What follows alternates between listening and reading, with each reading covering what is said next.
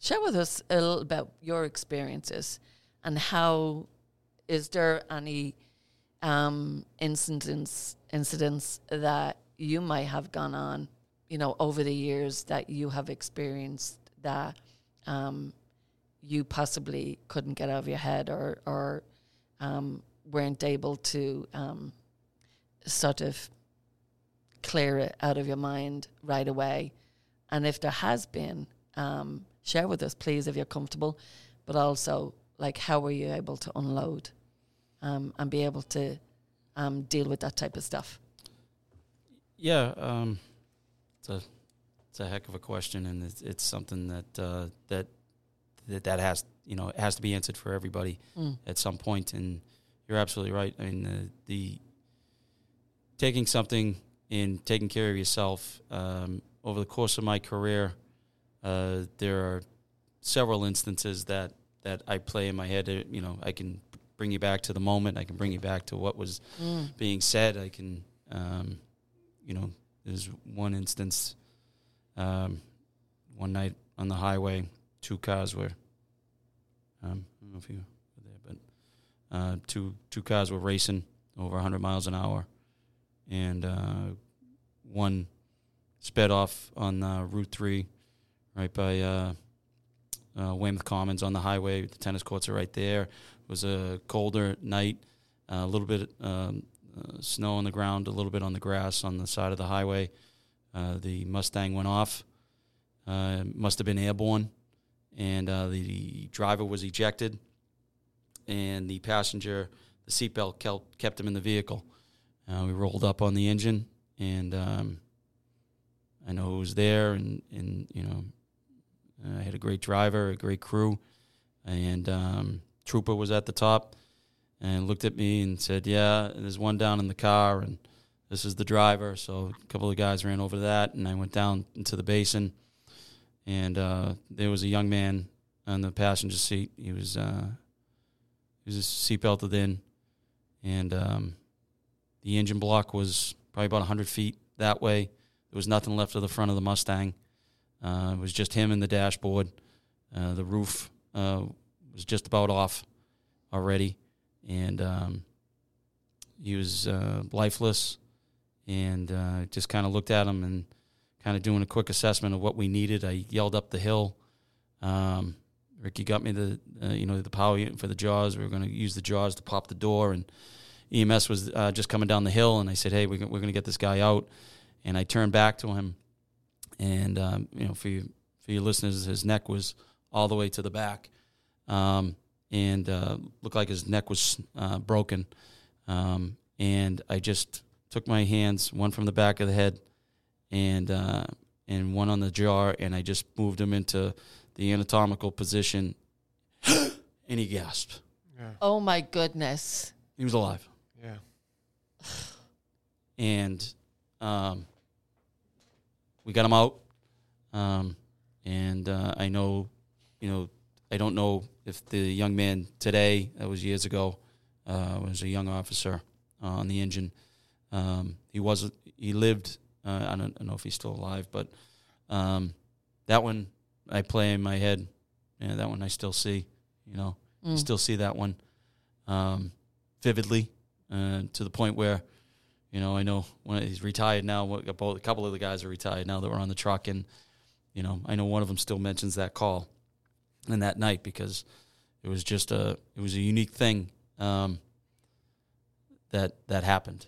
And it was there's numerous ones, I guess, in the suitcase, yeah, on the shoulder. That one, I'll tell you, still I can smell, I can, I know every detail of that one call. Yeah. And it messed me up for a little bit, because I wasn't expecting that. And it was a good thing. Obviously breathing is a great thing. Yep. Yeah. And for the young man, but it was one of those things that had stuck with me for a long time, and really didn't talk to anybody about it, didn't tell anybody about it, and just my feelings with that one, and where he was in his body, and thinking that he was dead, and so there's others that that I can vividly remember. Can I ask you, can I go back there a little bit? Sure. You said that like messed me up a little bit for a while. What does that mean? I guess I couldn't get the vision of it out of my head to, on a, it wasn't like haunting, but it was just there. It was one of those things that whole scene, and to this day, it's the way that one call, it brings me right back to that. So I don't know what it was about the call. I don't know if it was something before that call or, a number of other calls, but I guess that was my fill. I guess I was filled at that point, I guess for a lack of a better term. And it was just one of those things that has always stuck with me. It was that I think I already was carrying a full suitcase at that point, and that was the last piece that was going in, and I guess that's the best way to describe it. And I'll just have described another rock or another boulder going in there. Pretty much, yeah. It's just pretty much something else that maybe just spilled over, and that's why that one stays with me so vividly. Yeah. And then dealing with it was, I talked to a couple of guys at the firehouse about it, and I never really did anything else with it other than I talked about it for a little bit, and only inside the firehouse at that time, and I really just stayed with it. You know what I mean? It's I've never gone anywhere else with it, but I was glad I spoke. And to your point, Linda, it wasn't courage. It was more like, hey, can I talk to you for a second? And just kind of went through it with a couple of guys individually, and they all back then, both of them said the same thing to me. It was, it wasn't, hey, get over it. Hey, wipe it off, put some dirt on it, and get back in the game. It was actually some sound advice that, hey, you got to take care of yourself. This place is this place. It's always going to be here. But, you need to take care of yourself. You need to, whatever it is that brought that on, you need to take care of. And, I think, still there. It's still there. For lack of so having said that, like, what do you do? Like, you said that could have possibly been, my backpack, that bag was full at the time, and possibly that was, my limit of what I could withstand, right, at the time. And that could possibly be so, right? But there's many other incidents that I'm sure that you've, experienced. You're also over in the emergency department, right? Yes. One of the main hospitals around here. So what do you do when I hear the words like you got to take care of yourself? Tell me what you do to take care of yourself. I walk. Self-care. Wow. As Jay can attest to, because he saw me you walk? day after day. I try to. I guess Patty got me into the routine of counting steps, and got me this nice Fitbit that I wear every day. And it's not that I obsess about it, but I try to make it a point to walk and kind of just clear the air, clear the head a little bit. I try to do that. I don't go to the gym really. I'm not really into that. I used to play basketball, pick up basketball and all of that, and do something like that. But now a little bit older, the knees hurt a little bit more. But it's the walking, I think, that does that solace. And I don't, I can be with my wife, walking. She loves to walk as well, or we'll try to different locations and just kind of get away from it all, get away from that cell phone and all of that, because I think part of it, what I do is right around, I just like helping people, so I'll just delve into that too, and it's solace for me, to be honest with you. Sometimes it's, but it's another aspect. But walking is the one that really allows me at least some time to just decompress a little bit. Yeah, absolutely. I can totally relate to that. I used to be a very, very avid walker. Early in the morning is my time, but my time is switched now to be here early in the morning. But I get it. That feeling of me being walking is like being able to solve all the problems in the world while I'm out for that 40 minutes or an hour, right? And that feeling good, that those are good endorphins from getting out and walking, thinking, clearing your head, basically, right? Yeah. It is a good feeling. And then also, like what you said, like turning my energy into, I think turning your energy into helping others, that's also a good feeling. So using sort of those good feelings to be able to help you get through certain situations that might not sit with you well. You know what I mean? I like that, you know? Think about all those other little things that you could start putting in there too. I'm only starting to do this for myself now, you know, after a couple of years. So it's really, really starting to. But yeah, I used to walk a lot and think a lot, being able to think without noise around me, right? And just clearing my head. It's a wonderful feeling to be able to do that and to experience that and say, oh, okay. Now I know, I understand that. That clicks, put those things together. Debriefing, like peer support after incidents. I know there's like the kitchen table, but share with us, like, what is the procedures for debriefing within a department? Yeah. So after an incident. Obviously, like I kind of touched on it a little bit. Is that, you know, obviously calling the members and just letting them know that, you know, if they need anything beyond, you know, anything. So what we have in the past, just most recently, just had another incident that we got to kind of just touch bases with with some guys, but is that opportunity and offer of some type of critical incident stress.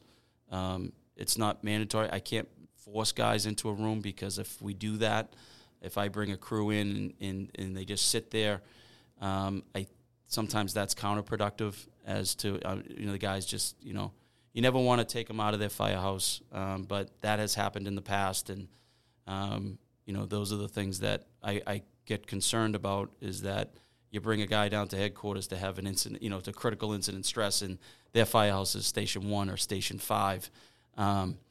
That's not their environment. And that's something that we still got to work on in the department. But we offer that critical incident stress. You know, we have the teams that are available. I usually reach out to the PFFM, get something in line, ready to go, and just give them the indication that, hey, we had this incident in Weymouth. The guys right now, you know, they'll tell me 9 times out of 10 they don't want to talk to anybody. We did have a crew that wanted to, you know, or individually, you know, I know South Shore Hospital has run a couple, but that's nice, you know, to bring police, fire, and EMS together on certain calls. But there's different things going on in all of those 3 entities. Yeah, absolutely. And that's the problem, is that trying to get the guys, I don't want to force anybody, and I guess I've taken that stance over the last year or so, is that, you know, I know that, you know, hey, we got to call this critical, we do. But I base it on what the guys, I'm not going to force anybody to sit at a kitchen table and have some person come in the room, but we do offer it. Yeah. And we offer that. And then on top of that, any other services that they may need, you know, we rely heavily on the union to kind of at least direct them into that, because our culture in Weymouth specifically, we've had some battles and we've had some problems, and things weren't addressed, and they still aren't, you know, to the satisfaction of where we want to be. And that creates an environment that, you know, is not necessarily hostile, but is standoffish. And when someone offers it from a different side of the table, you know, that's still something that it's raw and we have to deal with. And we try to say, put my hand up and say, hey, whoa, you know, we called, we got this. Yeah. And, you know, it's can't be force fed. And I think that's the balance that we're trying to manage right now. And I think a lot of departments are trying to manage that, instead of saying automatically you had a bad call, you know, team's in on 8 a.m. your next shift, and they're going to be in there and talk and sit down, and, you know, everybody reacts differently. Everybody has a different manner in which they need to deal with those things. And I think that's where we need to improve upon in the department. So we do offer the critical incident stress. We offer everything that we possibly can to the members individually and collectively as a group. I mean, I'll talk to the company officer, I'll talk to the senior guy, I'll talk to the junior guys, and just kind of see where they are, and then, give it a day, and then call them. Say, hey, how you doing? Yeah. What's going on today? What are you up to today?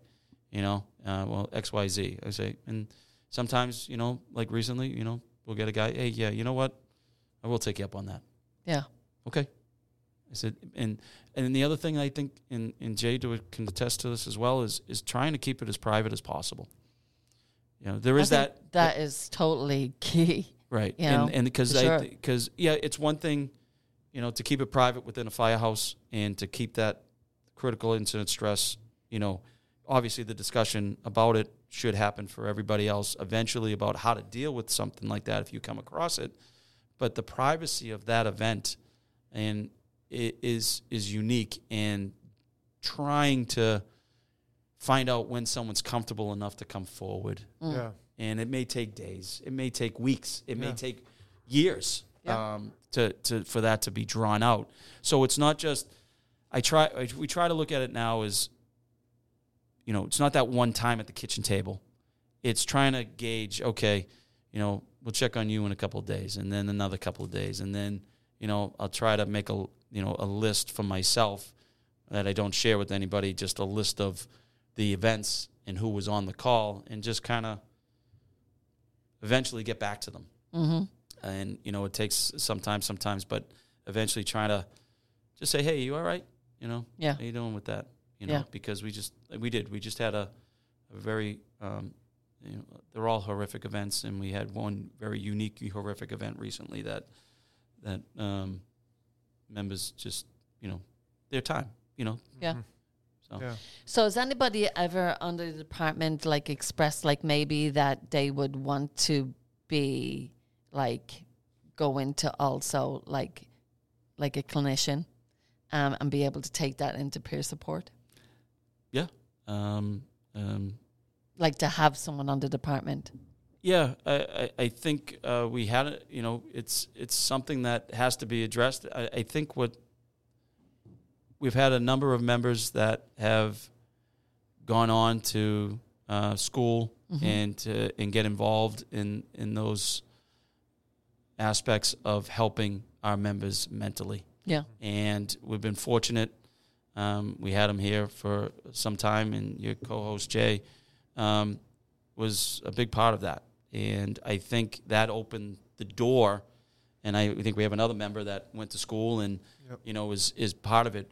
And I would like to see at a minimum some more of the guys and at even different aspects of it, that peer support. Yes. I know we've had 2 members that have gone to the class and done that to be kind of part of that peer support beyond that clinician stage. Mm-hmm. And because a clinician, I'm not going to put any clinician down because they have a unique role, but the jobs of first responders are unique to the accountant that Jeff Wall wanted, was going to be. And we all have stresses in our lives, and we all deal with that.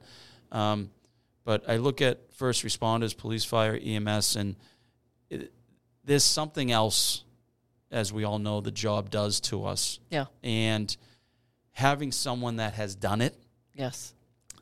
Not saying they have to have done it, but someone that has done the job and actually experienced the same feelings that I have and that Jay has is just, it gives that person the comfort to know that this person gets it. He or she really gets it. Yes. And it can be, any aspect of that has been connected to the first responder family, because they're all affected as well. Yes. As you know, Linda. And that's where I find the value in trying to get people like Jay and others to continue on that path, because it's lacking. I guess it's lacking. I mean, I don't you can speak to it, Jay, in the field that. I do. I think it is. I think it's improving, but cultural change is slow and complicated. I also think that you're doing a really good job describing some of the barriers that are created by stigma.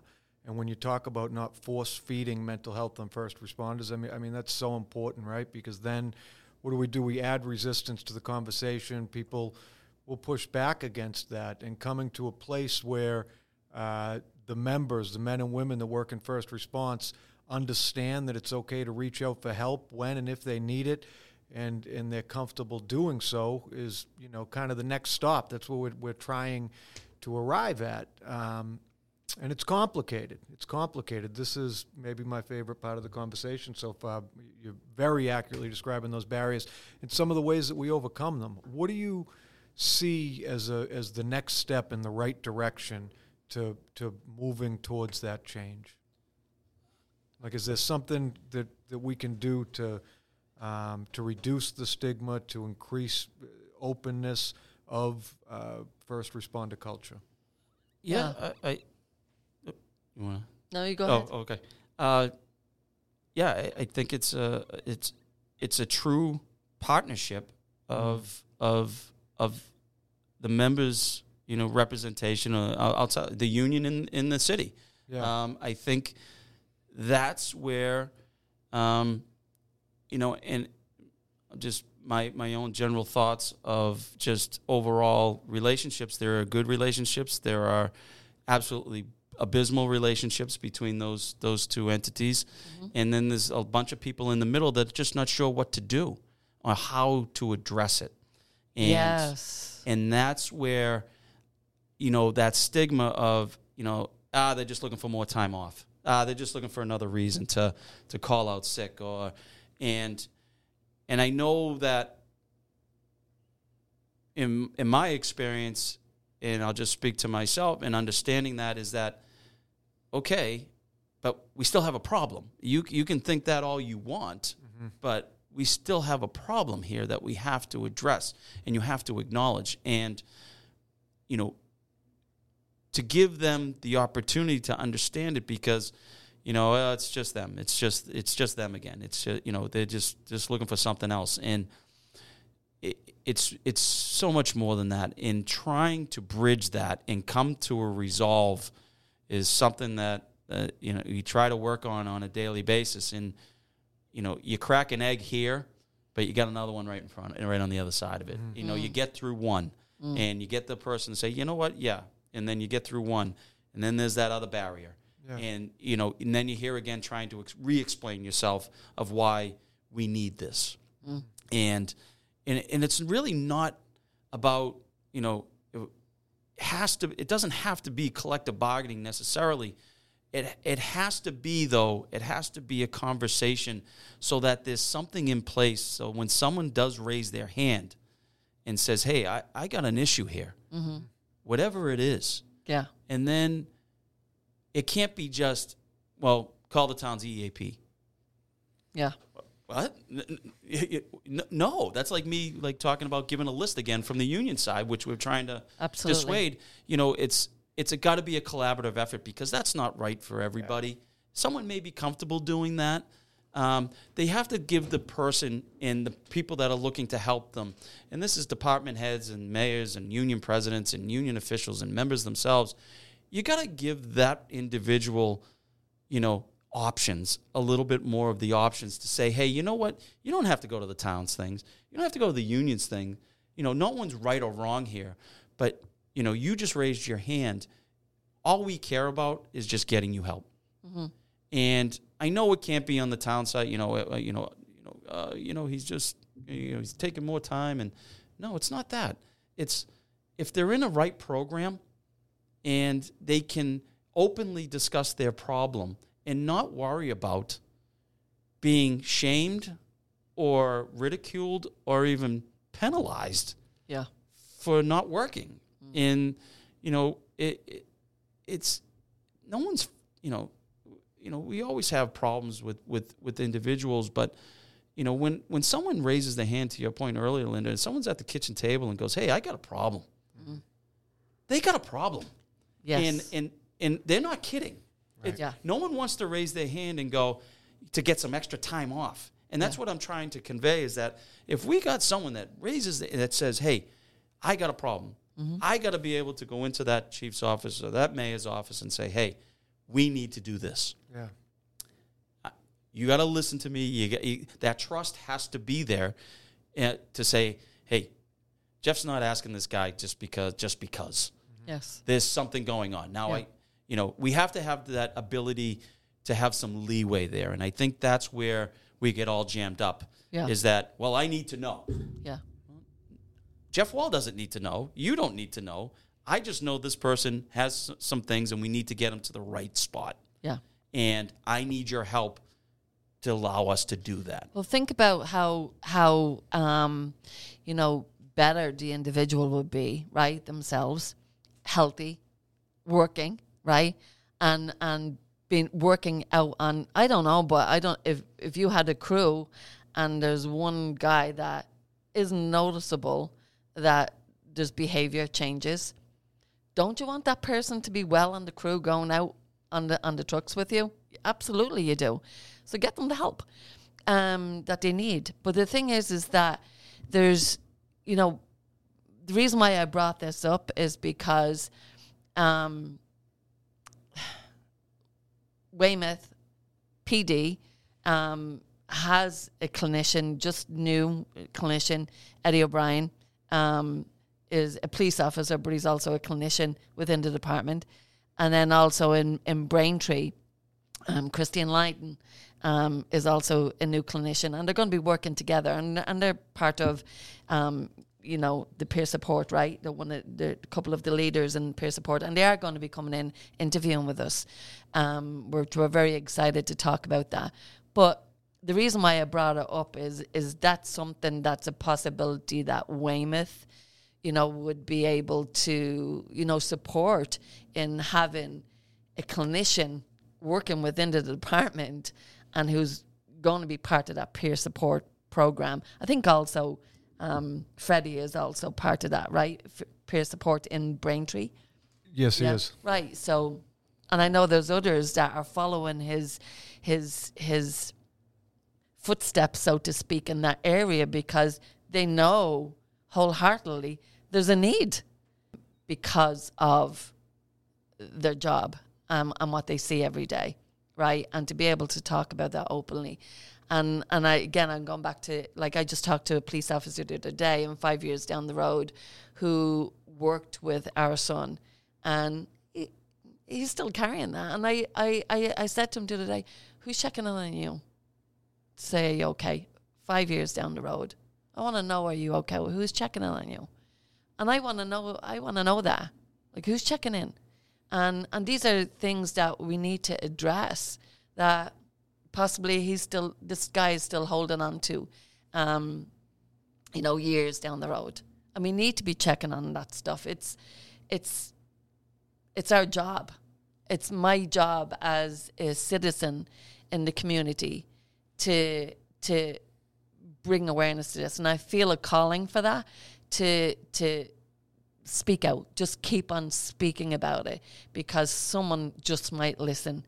We need to have these healthy, first responders out on the roads, taking care of us every day, and we need to pay that back. This is what led ourselves to be having conversations and to become friends and to share our passion about mental health and first response, or mental wellness in first response, so to speak, because we want all of you to be well. And as Freddie said, and to be able to retire at the end of it all healthy, and still have a healthy life and live a healthy life. And that's what I want to achieve. Yeah? Yes, ma'am. Okay. I agree. Right. Yeah. So, I mean, I'm never going to stop talking, Jeff. So No, you're that's going okay. to I'm hear me good. a I'm lot good. talking as far as that's concerned. But, what would you like to see happen? If you were just to give it in a nutshell, what would you like to see happen within departments, not only within your own department, but in general, to make it easier for first responders to be able to speak out about what's really happening, what's really going on? I think it starts with the collaboration of management in labor. It has to be the same message. Mm. It can't be. They got to all be in the same room and stand up in front of these members and these brothers and sisters and say, "Hey, we're not going to jam you up. This is it." Just like you bring in a CSI discussion in the class, but guys need to hear it, and women need to hear it, but then they need to see it in action, because as we all know, you can say anything you want, and but if you're not going to follow it up with real action, absolutely, and make that collaboration happen, and it doesn't have to be, where the town is looking at it as just a negative, and you just time off. It has to be for the wellness of the individual. Yeah. Because they benefit when the person's productive at work. Yes. The crews benefit when they're productive at work. Yeah. The individual, most of all, benefits when yes. they're productive at work, mm-hmm. because yes. that means things are going pretty good in one aspect yes. of their lives. Yes. Havoc may be at home or something, but to have that one base sometimes is not. I used to, the firehouse used to be my 48 hours of, fantasy, because, the rest of the world was outside there, and I was here with, these individuals made up this group. And we were just a cohesive unit, and we could rely on each other for those 48 hours. And that has to carry over so that the membership, any membership, can look at this and say, you know what, I'm okay coming forward. It's just that, you don't have to write everything down and a procedure and how to do all of that. Yeah, you can understand that if someone comes to you with a problem, hey, this is what we're going to potentially do for that individual. But that collaboration has to start at the top, because that's the only way you're going to gain the trust of the members that are in these departments, because it's, unfortunately, there's histories that scar that relationship. Mm-hmm. And at some point, we got to do something with that, because it's not benefiting.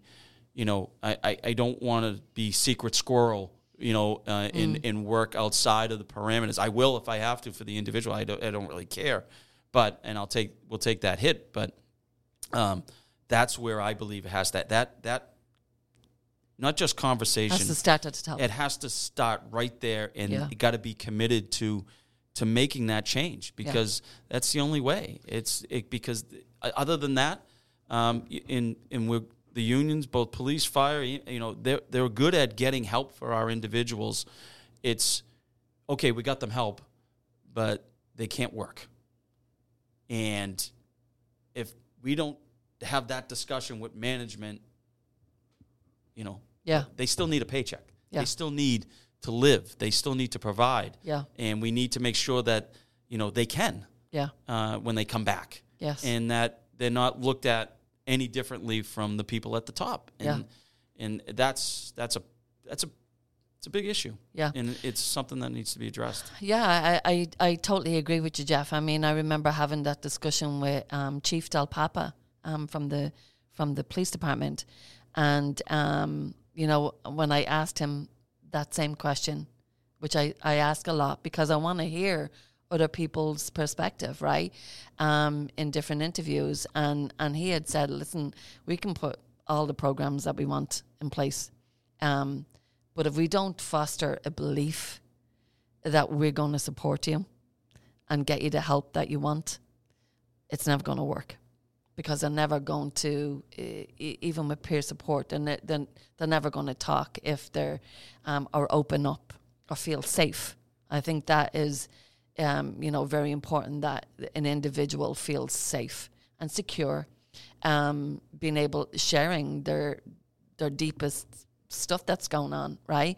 But it definitely has to foster. It starts at the top, and I mean that's what we talked about in that discussion with Chief Del Papa, is that's what he wants to do. He wants to foster that belief, and the only way that's going to happen is he can say all he wants, but his actions, following through with it, is key. And they'll see that. and that'll then foster through in a belief in his own department, and I believe that to be true of him when he talks like that. But it's also definitely starting at the top. I'm repeating myself now. I'm babbling there because I lost my train of thought. But it's definitely starting at the top, and it's definitely has to start somewhere, because what we know, and we know as a community, and it's known in departments, those guys and women taking those jobs, and the departments are putting them out there, they're going to experience trauma, and it's inevitable. It's and you're going to collect that backpack and fill it up, and it is going to overflow if it's not unloaded, and there has to be a way for them to unload. So why not in departments be proactive and put procedures in place, like really concrete procedures in place, foster that environment that they're openly speaking about it, and also the administration to let them believe, like it really, really stir that belief in the departments that this is to be true. I am going to help you, and you're not going to be penalised for it, which is key. As a police officer, if they're struggling, their fear is their gun is going to get taken away from them, and how can they do their job right? And I don't know what it is in the fire department, but I'm sure there's also those fears. It will. It's removing the ridicule and retribution. Yeah. That's what I have seen and heard, and it's sometimes subtle. Yeah.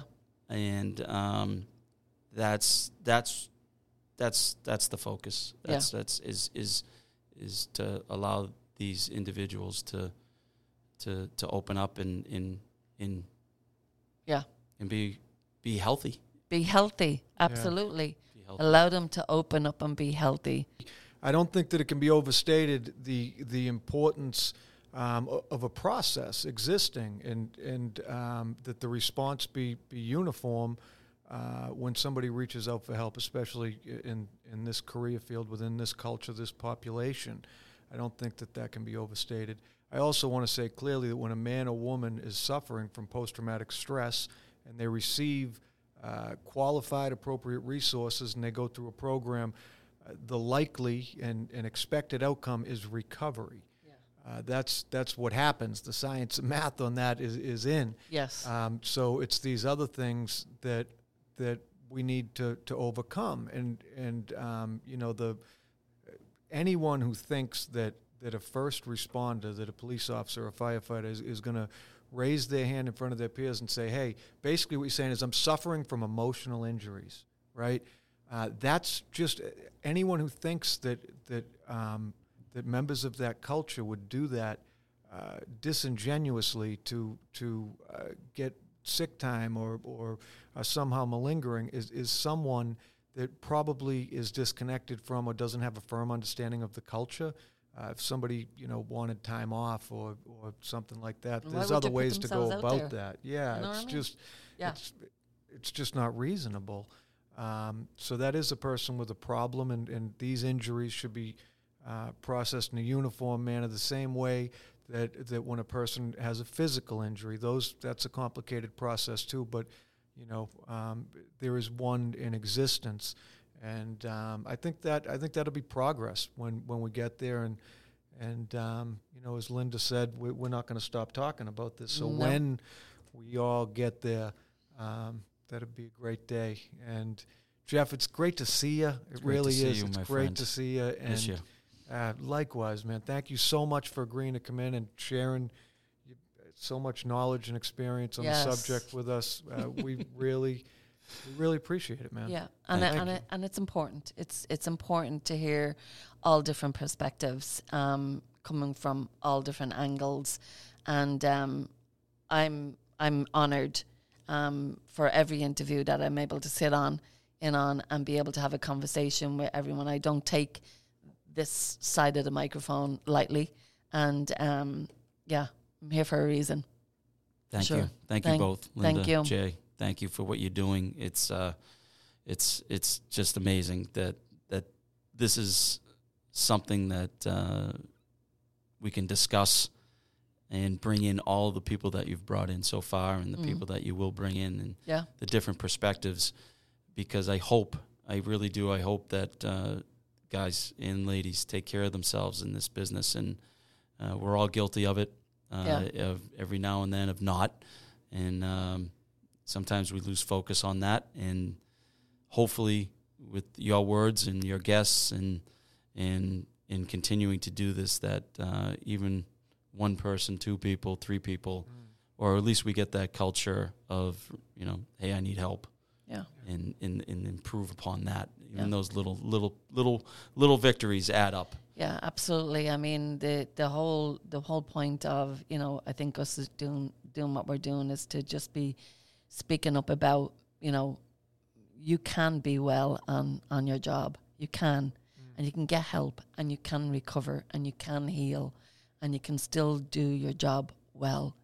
And we want to prevent, unfortunately, in first responder culture, a lot of folks who do not speak up about what's going on with them, really, it ends up being a crisis before they end up getting help. Right.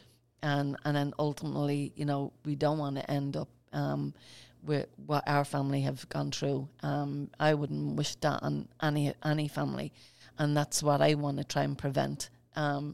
Is another first responder family being able to identify themselves as a suicide loss survivor of a first responder. And I'll never stop talking. It's okay. No, your questions were great, and no, they were good. It was very enjoyable to be here and to have this discussion, and I appreciate the opportunity. Thank you so much, Jeff. Thank you. What we hear in Jeff's explanation of how he transitioned from the life of an accountant to that of a firefighter is a clear example of the calling we often talk about on this program. A calling to help others. Jeff found that. He cares deeply about the men and women that he works with. He loves his family, supports his peers, and advocates for others to do the same. Lieutenant Wall has a long career in first response. Throughout that career, he served in a number of roles. As a result, Lieutenant Wall has a well-developed, balanced perspective on first responder mental health. We encourage first responders to seek help when they need it, to get healthy because they deserve it, and to then set an example for others that are still suffering. There's strength in advocacy. Till next time. Till next time.